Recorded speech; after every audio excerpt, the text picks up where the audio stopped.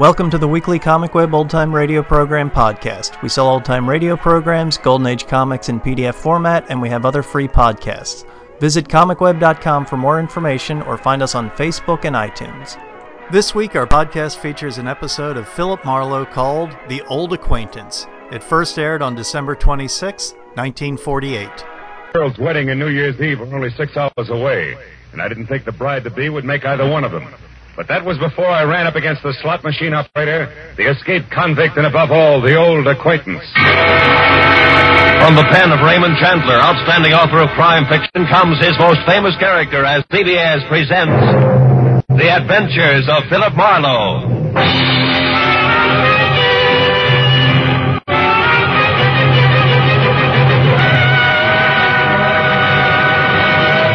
And now, with Gerald Moore, starred as Philip Marlowe, we bring you tonight's exciting story, The Old Acquaintance.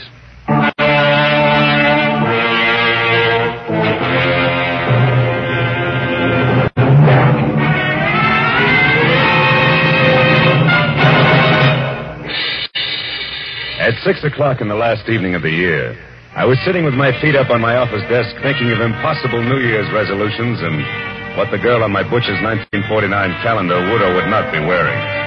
But at that present point, there was a soft, almost apologetic knock on my office door.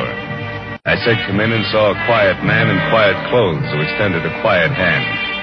He introduced himself as Paul Riker, a Beverly Hills insurance broker.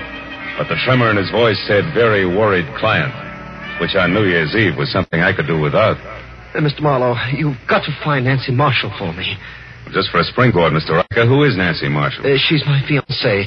We were to be married at my place in Beverly Hills tonight. On New Year's Eve? Yes, you see, it was at a New Year's Eve party a year ago that we met for the first time. Oh, when'd you last hear from her? 2 hours ago.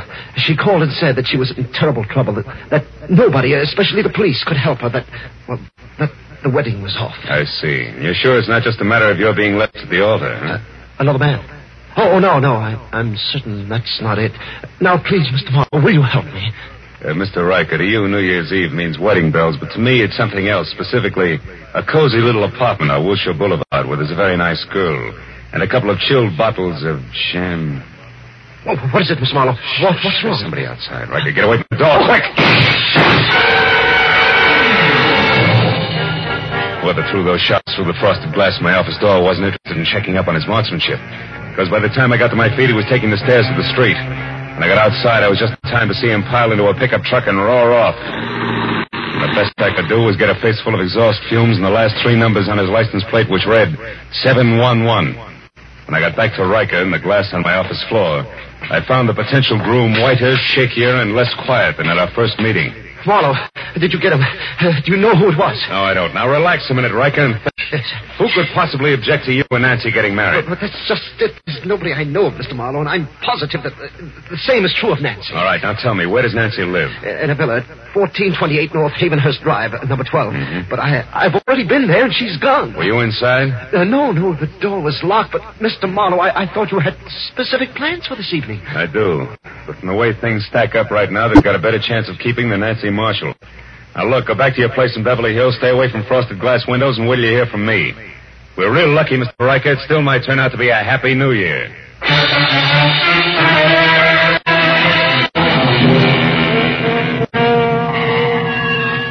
When Riker left the office, I called Lieutenant Ibarra at police headquarters.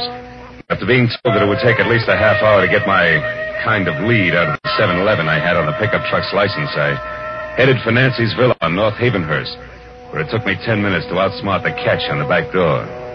Inside, except for a carelessly overturned box of old snapshots, which meant nothing to me, a lot of half-open drawers and closets, I was no place. And in the kitchen, where there was a full cup of cold coffee next to an open newspaper, the setup was almost the same. But not quite. Because on the front page of the paper, there was a banner story complete with pictures that shouted the news of 3 men who had broken out of the state penitentiary that morning. And one of them, a man named Steve Doyle, had a face that I'd seen only minutes ago on one of the snapshots in the overturned box. I grabbed the paper and started back to check with the snapshot once again for good measure. But the second I stepped into the living room, I stopped. Hello. I don't believe I know you. Oh, Oh, the voice matched the lady perfectly. She was tall, beautiful brunette, about 30, wearing a beige metallic wool jersey that covered more curves than a ride on a roller coaster. But the large monogram day on her purse meant that this was not the woman who had planned to marry Paul Riker. I said I don't believe I know you. The name is Arthur Murray. You're late for your rumble lesson. Oh, never mind. The joke's bright, boy.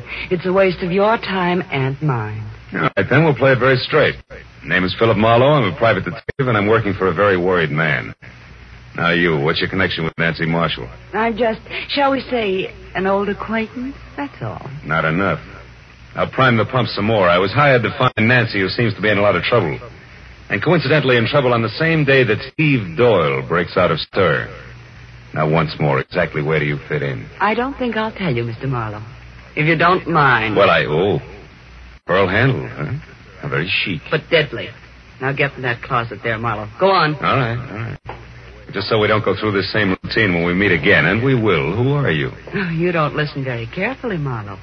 I've already told you that I'm an old acquaintance. It's the season for them, remember? Now get in there and shut up.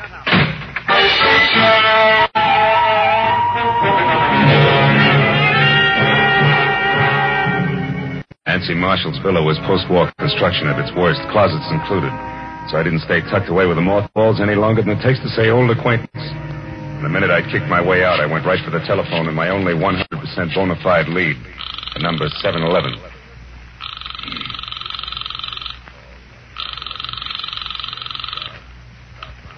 This is Lieutenant Ibarra. Marlowe, Ibarra. Anything for me on that license number? Oh, yeah. If you're sure it was a pickup truck, the chances are pretty good that it either belongs to a party named Maurice J. Calder at 409 South Main, or one Jerome Graff, 3221.5 Melrose Avenue. Check. What's up, Phil? Anything I might be interested in? That depends. Ever hear of a guy named Steve Doyle? One of that gang that broke out this morning? The very same. Matter of fact, he's probably driving that pickup truck right now. But look, Ibarra, I think I know what I'm doing, so how about letting me run this end of it until I get stuck? Well, there's a girl named Nancy Marshall mixed up in this, and a delay at this time might cost her her life. All right, I'll stay clear, Phil, for a while. Good. But just so you don't get too careless, remember, Doyle got out of jail this morning the hard way. He killed 2 guards. Oh, fine. Goodbye, Marlowe.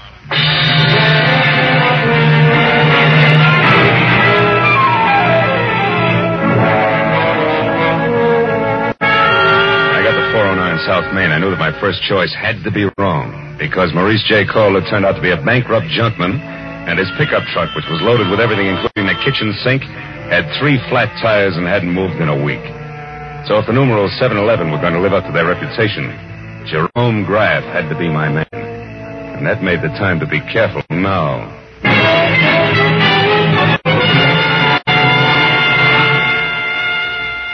3221.5 Melrose was a tired cottage set back about 50 weed-covered feet from the sidewalk.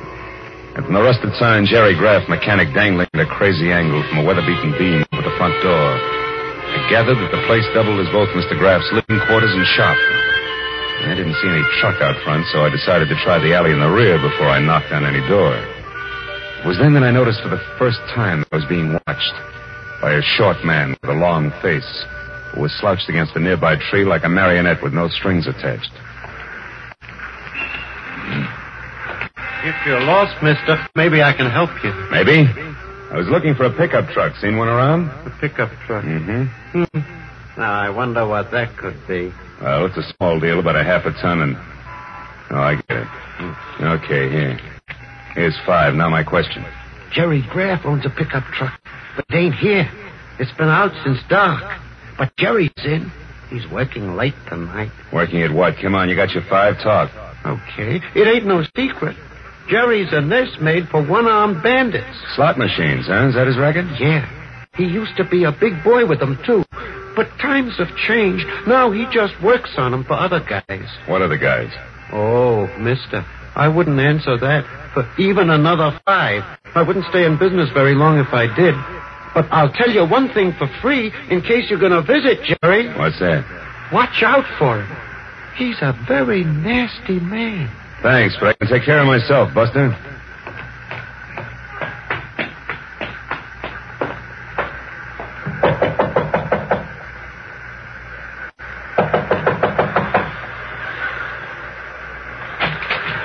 What do you want?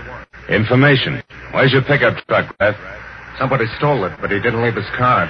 Why, what are you, a private dick? That's right, but one that works close to the law. So why don't we call the boys in blue and tell them all about it? The cops? No, wait a minute. I don't like the law pattern around here. Come on in, I'll tell you what you want to know. Let's not skip any of the details, huh? Like, for example, the name Steve Doyle. I don't know. Well, okay, fella, you win. The story goes something like this. Want to try again? Maybe a monkey wrench will convince you. You don't throw any straight in your talk, Graff. Come on. What do you say? Do we place the law? Come on, talk. Come on. Wait up. I'll talk. All right. Good enough. So far, I know a girl named Nancy Marshall's in some kind of trouble because Steve Doyle broke out of the pen this morning. Now, you fill in the blank. Oh, sure. Why not? Oh, Steve Doyle, he used to be crazy about Nancy, but she didn't go for him. About a year ago, a little more, maybe, Steve got picked up knocking over a grocery store. He figured he was caught because Nancy tipped the law to get him out of her hair. Now he's out to get Nancy for revenge, is that it? Yeah, that's it. And anyone who's close to her gets the same treatment. Oh, chummy. Now tell me, was Doyle here? Is he the one who's driving your pickup truck? Yeah, but it wasn't my idea. He shoved a gun in my face, said we were old friends, and asked for the keys. You know where he is now? No, but if I did, I'd keep it to myself. Doyle's full of hate, brother. You can count on that. Now, what do you say about clearing out of here? Just as soon as I find out one more thing. Now, there's another girl mixed up in this. She's a brunette with a lot of curves and the initial A. Calls herself an old acquaintance of Nancy's. Any idea who she is? No, not the slightest. You're a liar, Graff, and if I had time, I'd beat the truth out of No, you. you haven't, believe me, because if you don't hustle, mister, when you do catch up with Nancy Marshall, you're going to catch up with the corpse. Nothing more.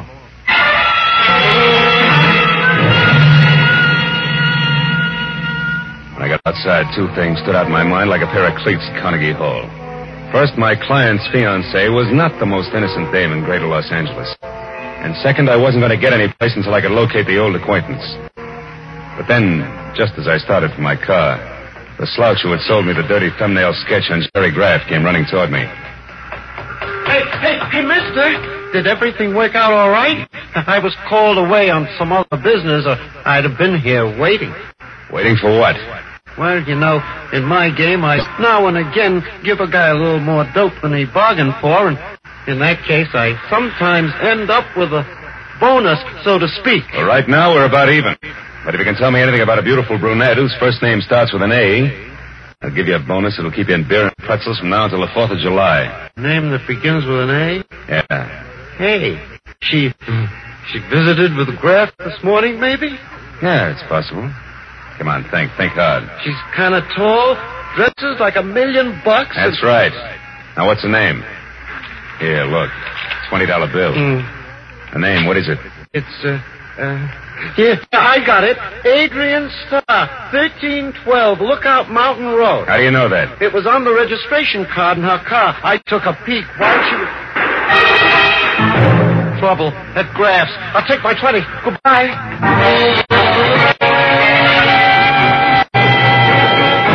I beat it up the walk to Graff's, and when I got inside, I found exactly what I expected.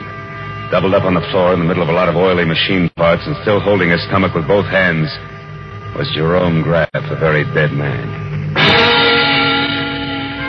I started for a telephone to call Lieutenant Ibarra, but then I noticed something small and gold lying a few feet away from the body. When I picked it up, I saw it was an ornamental buckle, the kind that a lady might wear on a coat. So I decided to skip Lieutenant Ibarra for the time being and call my client instead.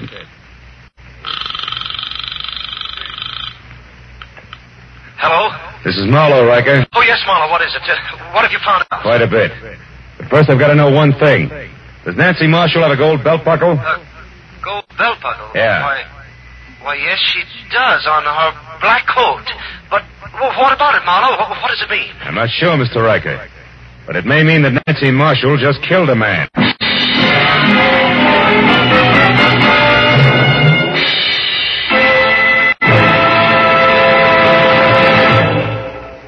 In just a moment, we will return to the second act of the adventures of Philip Marlowe. But first, by this time, a week from tonight, Jack Benny will have made his first broadcast exclusively on the CBS network.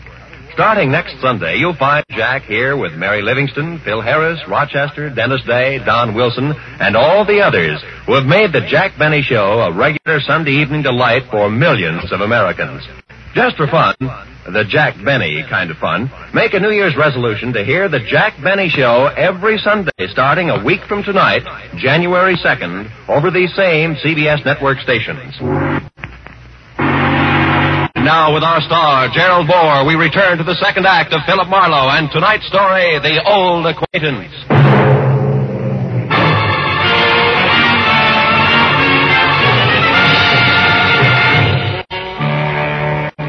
I told Paul Riker that the chances were good that his bride-to-be had just knocked off a slot machine operator.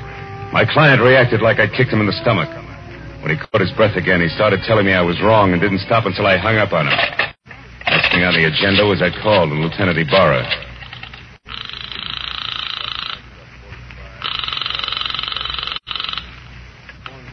Lieutenant Ibarra speaking. Oh, again, Lieutenant. Oh, did you find the owner of that pickup truck, Phil? Yeah, I found him, Ibarra. I'm calling from his shop now. I had a talk with the guy. It was Jerry Graff. What do you mean, was Jerry Graff? Well, somebody came in here and shot him just after I left. He's dead. He knew Steve Doyle all right, but I'm pretty sure Doyle didn't kill him, Ibarra. No, then who did? Any idea, Marlowe? Well, looks very much like my client's fiancée, Nancy Marshall. I still don't know where she is or how it all fits together, but look, I got a lead. An old acquaintance of Nancy's named Adrian Starr. She lives up on Lookout Mountain Road. Now, if you don't hear from me in, say, an hour, you might check. Number 1312, that's my next stop. Okay, just be sure it's not your last stop. Goodbye.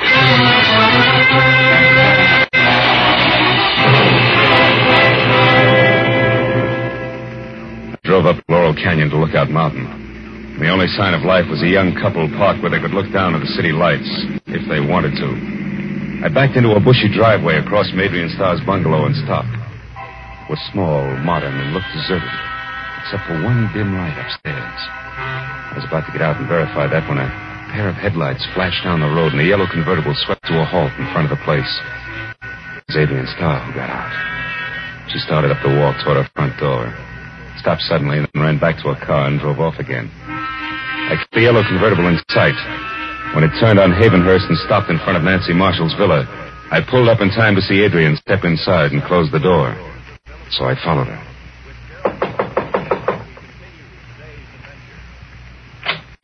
Marlowe, what do you want? I want to know what Jerry Graff means to you, Adrian. I don't know any Jerry Graff, so it means nothing. Come on, stop it. You went down to his shop to see him this morning. I thought you might like to know that he's dead. Dead? Mm-hmm. The cops are hungry for anybody who so much as knew his name. Maybe I better come inside and talk it over, don't you think? Yeah, maybe better. Just a minute. Thanks.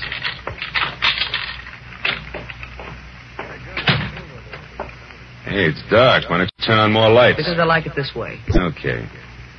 But, honey, if you've still got that pearl-handled popcorn of yours, let's leave it out of the conversation.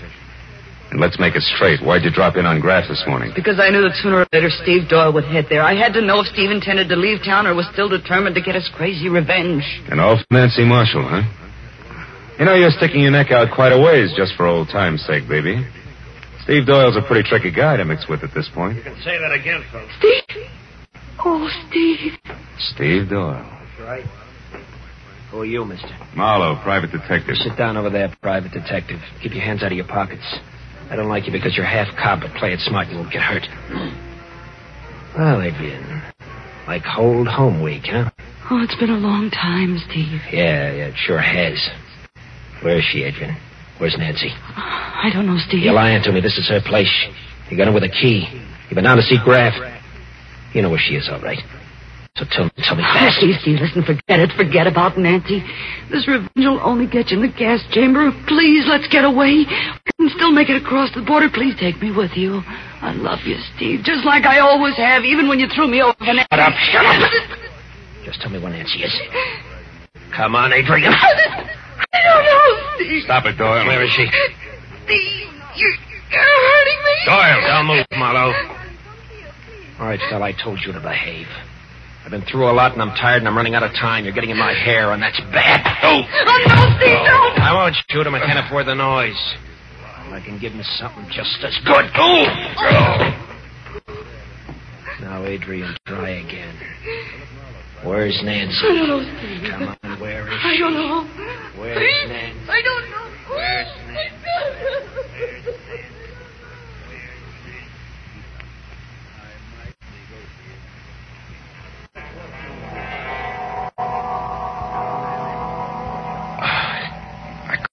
remember where I was or how long I'd been lying there, but gradually I got the crazy idea that I was being robbed by a very unhappy crook. Because I was sure that somebody was crying and going through my pockets at the same time. Oh, I tried to open my eyes. But all I could see was a little gold buckle danced back and forth in front of me. When it finally disappeared altogether, I rolled over and hauled myself up onto my knees. And then it all came rushing back to me. I'd been in Nancy Marshall's villa with Steve Doyle and Adrian Starr. Only they were gone now, and I was alone. I heard a car start outside, so I got on my feet and made it along the wall to the door. It was Adrian, and she was behind the wheel of my coupe. Stay away from me, Marlowe. Where's Doyle? He took my car. He's going up to Nancy. I've got to stop him, Marlowe, so get out of the way. Somehow I managed to jump back just in time to keep from getting a press job with the tread of my own fist tires. And it took 10 minutes of steady concentration to get it through my throbbing head that Adrian had actually stolen my car and was gone. Oh, the cold air must have helped me because one thought led to another, and I finally began to separate the facts from the fancies. I hadn't dreamed all I thought I had. And when I realized that, the whole idea hit me and hit me hard. I knew that I'd better get out to Lookout Mountain in a hurry. I made it to Sunset, hailed a cab, and collapsed in it. Where to, mister? Lookout Mountain Road. Get fast. Oh, it's rugged in this crap. New Year's Eve, you know. Here's $10. Does that help? It's important. Oh, it helps plenty. I know a great shortcut, a new road that's not yet finished. But how are you on bumps? Few more won't matter, pal. Let's go.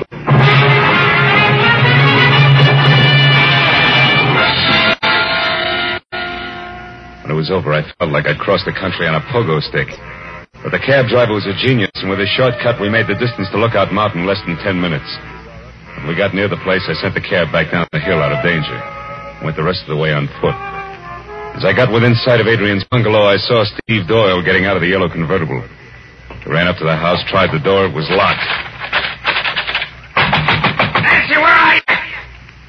I know you're in that, baby. I'm going to find you enough to take this joint apart. You got some old business to settle, remember? So, wait, Doyle. Drop that gun. Stand still. Okay, sucker. Shoot. You won't need that gun anymore, Doyle. Just kick it over there out of the way. Someday I'll get you for this fella. I doubt it, Steve. You're all finished, but you're too thick-headed to see it. And I guess it's time to relax and wait for Adrian. And we call the cops, huh? Adrian just arrived, Marlowe. Don't What? turn around or I'll kill you. Adrian. There we are, Marlowe. Toss your gun back here to me. Come on now. There. Oh, Steve. Steve, are you hurt bad, darling? Can you make it to the car? I'll try, Adrian. Got me on this side. It's bad. Oh, Steve, hurry, darling, hurry. I'll be with you in a minute. I'll make it okay. Well, Marlowe? Yeah. Okay, Adrian. Tell me one thing first, Marlowe. Did Steve get to Nancy? No. You killed Graff in time to shut him up, too, huh? So Steve will never know the truth, will he, Adrian? Could be it was you who crossed him and sent him to prison. You'll never find out. Not now. And you'll never realize how much I love him either. That's why I did it, Marlowe. It was the only way I could hold him for myself. And I was willing to wait. Can you understand that? Yeah. I guess I can. Too bad a love like yours has to be wasted on a guy like Steve. You'll never get away, honey. Not with him. You'll never make it. Maybe not. But if he goes out, at least I'll be with him, Marlowe, and that's the way I want it. And if you're going to do anything, Adrian, you better get it over with fast. That siren's a friend of mine. He's coming here. Adrian! Coming, Steve. You're a good guy, Marlowe, and a smart one. Just don't follow us, that's all. So long, Marlowe. Happy New Year.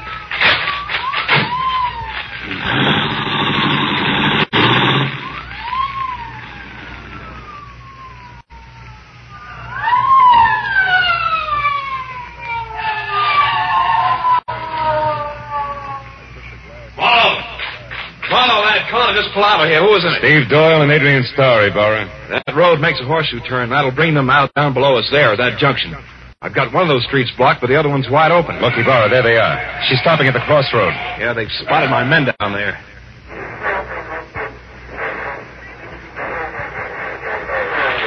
She's turning around. They're heading out the other way. She must be crazy, Marlowe. They'll never make that curve at that speed.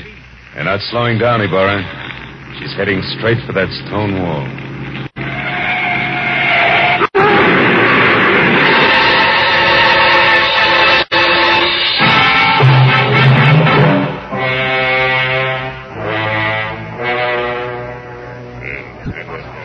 Well, Speed, that's it. It's all over. They're both dead when the boys got to them, killed instantly. By the way, how's your head feel now? Any better? I'm okay, Burr. Did you take care of Nancy Marshall all right? Yeah, she locked herself upstairs. Sent her home to Paul Riker in the squad car. The driver hurries, they can still be married on New Year's Eve. Yeah, they pegged this Jerry Graff's killer earlier tonight, Marlowe. What made you change your mind? Well, I found a gold buckle near Graff's body, Burr. I figured it was a fancy little belt buckle that Nancy had dropped. But I saw exactly the same buckle when I was coming to after Doyle hit me on the head. And it wasn't on a belt, it was on a shoe. Adrian's shoe. It was the mate of the one I'd found. Once you knew Adrian Starr killed Graff, you put the rest of it together, is that it? Uh-huh. See, for a price, Graff helped Adrian double-cross Steve. She had to kill him to keep him from talking. She hid Nancy out for the same reason. If she knew that if Steve ever got to Nancy, he'd learn the truth. I wonder why she didn't kill Nancy, too. I think she intended to, Ibarra. And she did it all, really, because she loved the guy too much. Strange deal, Marlowe, right to the end. You know, she didn't have a chance to make that curve down there the way she was driving. Not even if she wanted to make it, Ibarra. Yeah. Well, it's 5 minutes to midnight, Phil. Happy New Year, fella. I want to see a lot of you in 1949. Same to you, Lieutenant. Good night.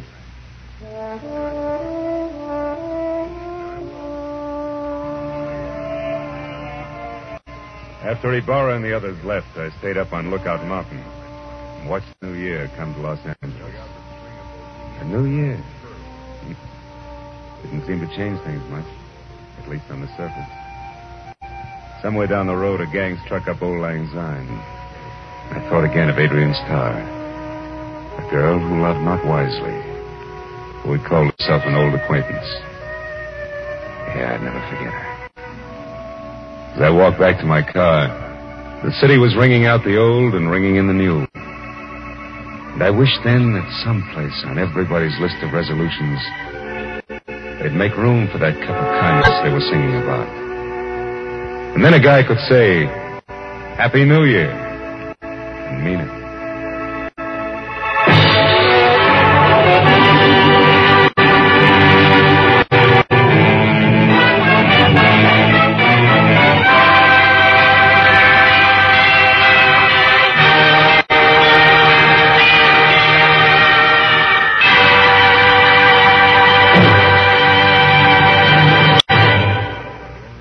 The Adventures of Philip Marlowe, created by Raymond Chandler, stars Gerald Moore and is produced and directed by Norman MacDonald. Script is by Mel Donnelly, Robert Mitchell, and Gene Levitt. Featured in the cast were Gloria Blondell, Edgar Barrier, David Ellis, Lou Krugman, and Stan Waxman. Lieutenant Ibarra was played by Jeff Corey. The special music was by Richard Arant. Be sure and be with us again next week when Philip Marlowe says... They all knew he was aboard the yacht when it exploded and sank. And everybody called his death an accident. Yeah, that is everybody except the corpse himself. He said it was murder.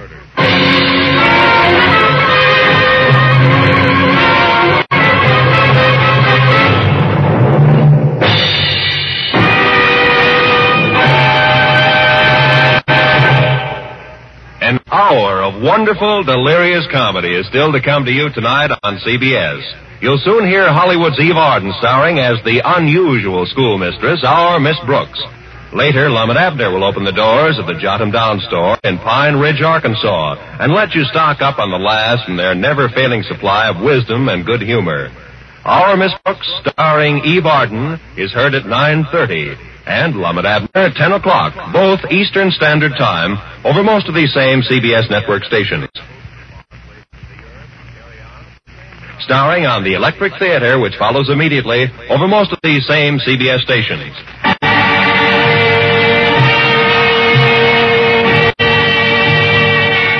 This is Roy Rowan speaking for CBS, the Columbia Broadcasting System.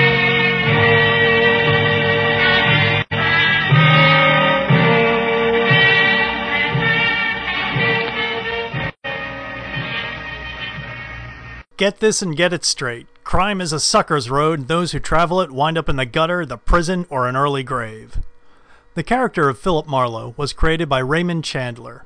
His first appearance was in the novel The Big Sleep, published in 1939, followed by such other titles as Farewell My Lovely, The High Window, The Lady in the Lake, and others. Marlowe was another of the rough, hard-boiled, tough-as-nails private detectives. He smokes, he drinks, he makes a mean cup of coffee, without a filter. In short, he's tough. Chuck Norris tough. Marlowe's first appearance on the radio was on the Lux Radio Theater's production of Murder My Sweet in 1945. Dick Powell played the lead for the Lux show.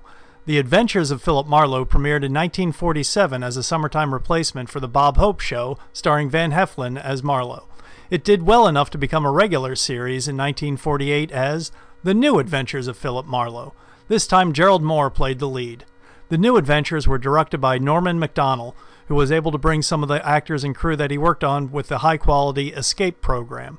The combination of Chandler's character, the acting of Moore, and Macdonnell's quality direction make this an excellent example of the tough guy detective genre. The show lasted from 1947 to 1951.